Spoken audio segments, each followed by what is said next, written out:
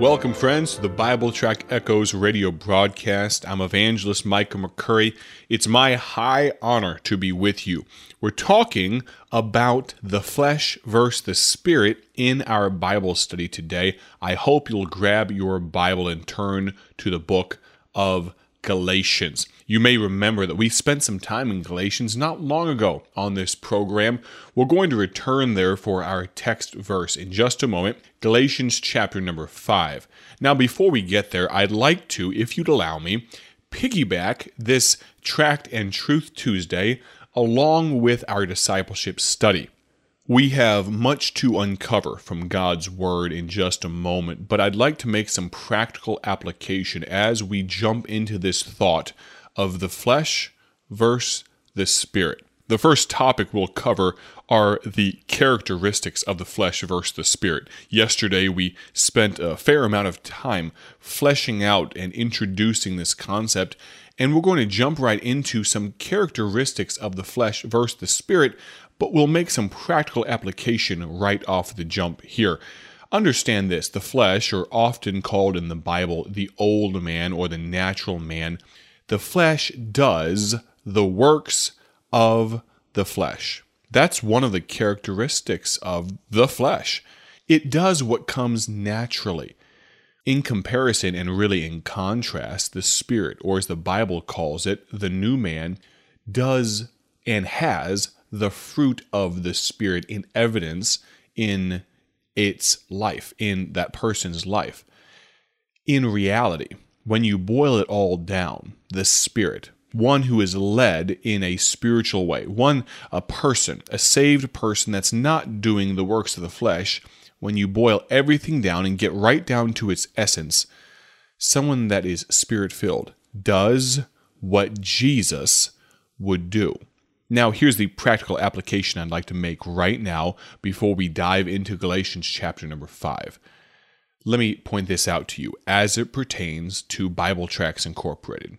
The next time you feel impressed, you feel burdened, you feel called upon by God to leave someone a gospel tract, or to mention Jesus to someone, to confront someone with their need for an eternal Savior, that war that goes on inside of you, that battle between the flesh and the spirit kicks into high gear as soon as you feel that inkling that, I should leave a gospel tract with the teller at the bank. I should, and you fill in the blank with what you should do with a gospel tract. Can I tell you this, friend? The flesh doesn't want you to use gospel tracts. The flesh has no desire for you to tell others about Christ, but the Spirit, the Spirit wants you, desires, begs you, pleads with you to let others know about Jesus Christ. So the choice becomes yours. And that's what we're going to talk about today. Let me say this very quickly. If you do not have any gospel tracts on your person, if you don't have any in your purse or in your car, you've never touched or used any of our gospel tracts, what I'd like you to do is this. Order our sample packet from our website, BibleTractsInc.org. We'll talk about that more in the coming days, but visit our website, BibleTractsInc.org, order our sample packet, and you'll give yourself the opportunity to actually say yes to the Spirit when He prompts you, when He commands you. Give a gospel tract to that person. Now, we're talking about the characteristics of the flesh versus the spirit. Let's look at Galatians chapter 5, verse number 19. I'd like to point out that I do not desire to give you my opinions today. I'd like to give you what the Bible says. Lord willing, we'll complete this study and we'll jump into discipleship study number 11 tomorrow. Galatians 5:19 says this, "Now the works of the flesh are manifest, which are these: adultery, fornication, uncleanness, lasciviousness, idolatry, witchcraft, hatred, variance, emulations, wrath, strife, seditions, heresies, envyings, murders, drunkenness, revelings, and such like, of the which I tell you before, as I've also told you in time past, that they which do such things shall not inherit the kingdom of God. Let's look at Galatians 5, verse 22 now, talking about the Spirit. The fruit of the Spirit is love, joy, peace, long-suffering, gentleness, goodness, faith, meekness, and temperance. Against such there is no law. Friend, did you know that an unsaved person, one that does not know Christ, can sin and truly enjoy it? But all of that changes once you become a part of the family of God. When you invite Christ, the Holy Spirit, I should say, to take up residence in your life, in your body, in your soul, you become miserable when you sin. Because he has a new man, because I, when we accepted Christ, because there's something else going on there. It's not just the natural man. It's not just the carnal man. It's not just the flesh.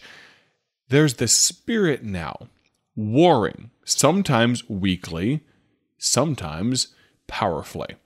You see, that new nature, it wants to please God. You know, friend, you could wash and perfume and put makeup on a pig, and he or she will walk right back into the hog pen and wallow in the mud. You could take a sheep, though, and throw it into the mud, and he will very quickly get out. You see, one animal has a desire for that environment, and one does not. Their natures, their complete makeup, everything about them is just different. The same is true of the spiritual nature and the fleshly nature. They're polar opposites. A lost man can enjoy sin and not want to stop, while a saved person is miserable when in sin. We've talked about the change that occurs at salvation yesterday. We've talked about now the characteristics of the flesh and the spirit. Now let's look at the Christian's duty as we're confronted with this knowledge.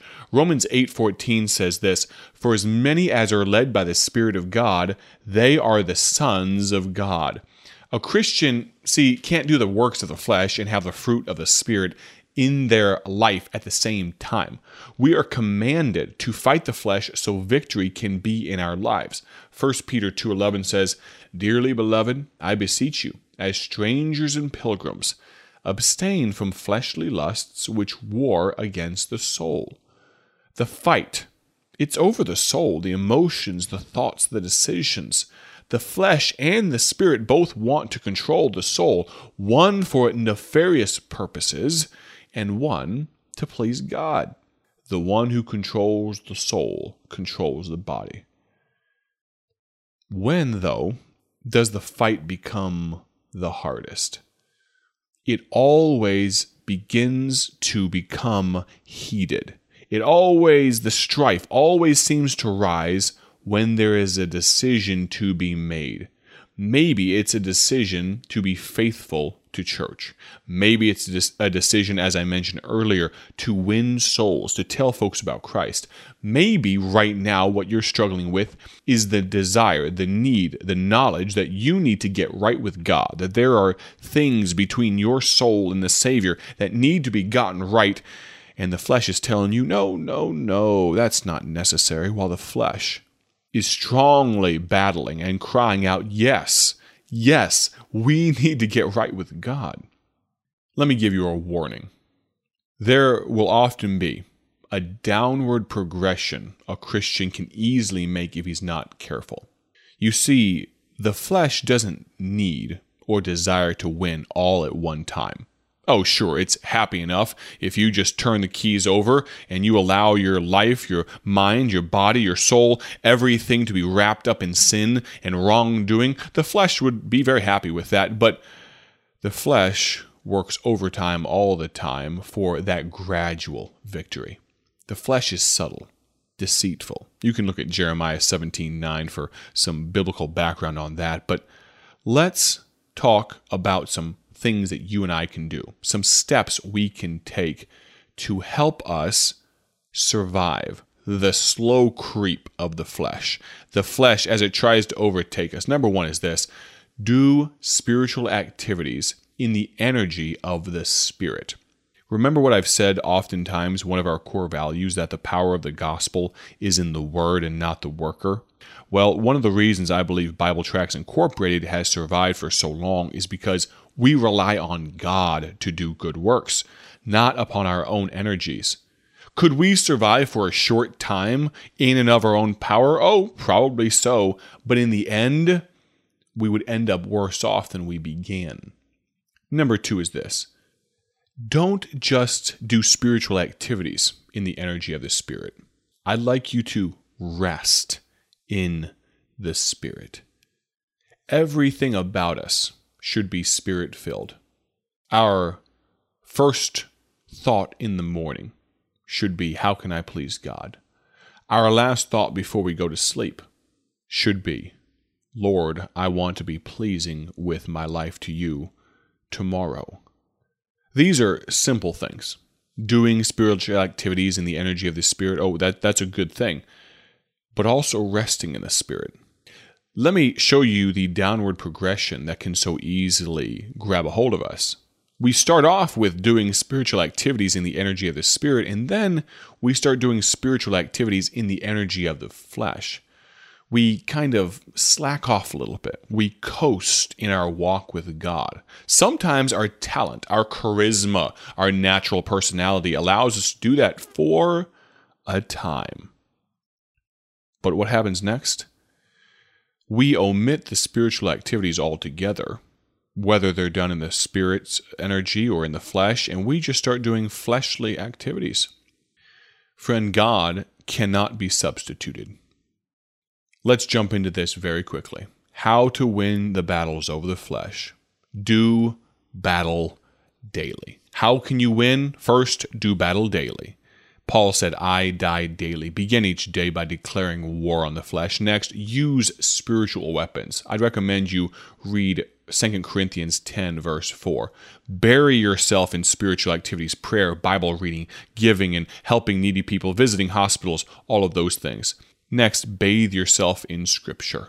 This is where your strength will be. As we draw to a conclusion of both our broadcast and this study, let's ask the final question. When will the fight end? I'll tell you when. When we see Jesus. When you and I breathe our last and step into Christ's presence, that's when the battle will end, and it'll be so sweet to be able to see Him and hear Him say, "Well done, thou good and faithful servant." Join us tomorrow on the Bible Tract Echoes radio broadcast. Thank you for joining us today for Bible Tract Echoes, a ministry of Bible Tracts Incorporated. If you would like to receive a free sample packet of all of our tracts, you can contact us by calling 309-828-6888. That's 309-828-6888. Our mailing address is P.O. Box 188, Bloomington, Illinois, 61702. A faster way to contact us is to go to our website at BibleTractsInc.org. That's BibleTractsInc.org. There you will find more information about our ministry and details on how you can support Bible Tracts Incorporated. Thanks for listening, and may the Lord richly bless you as you serve Him.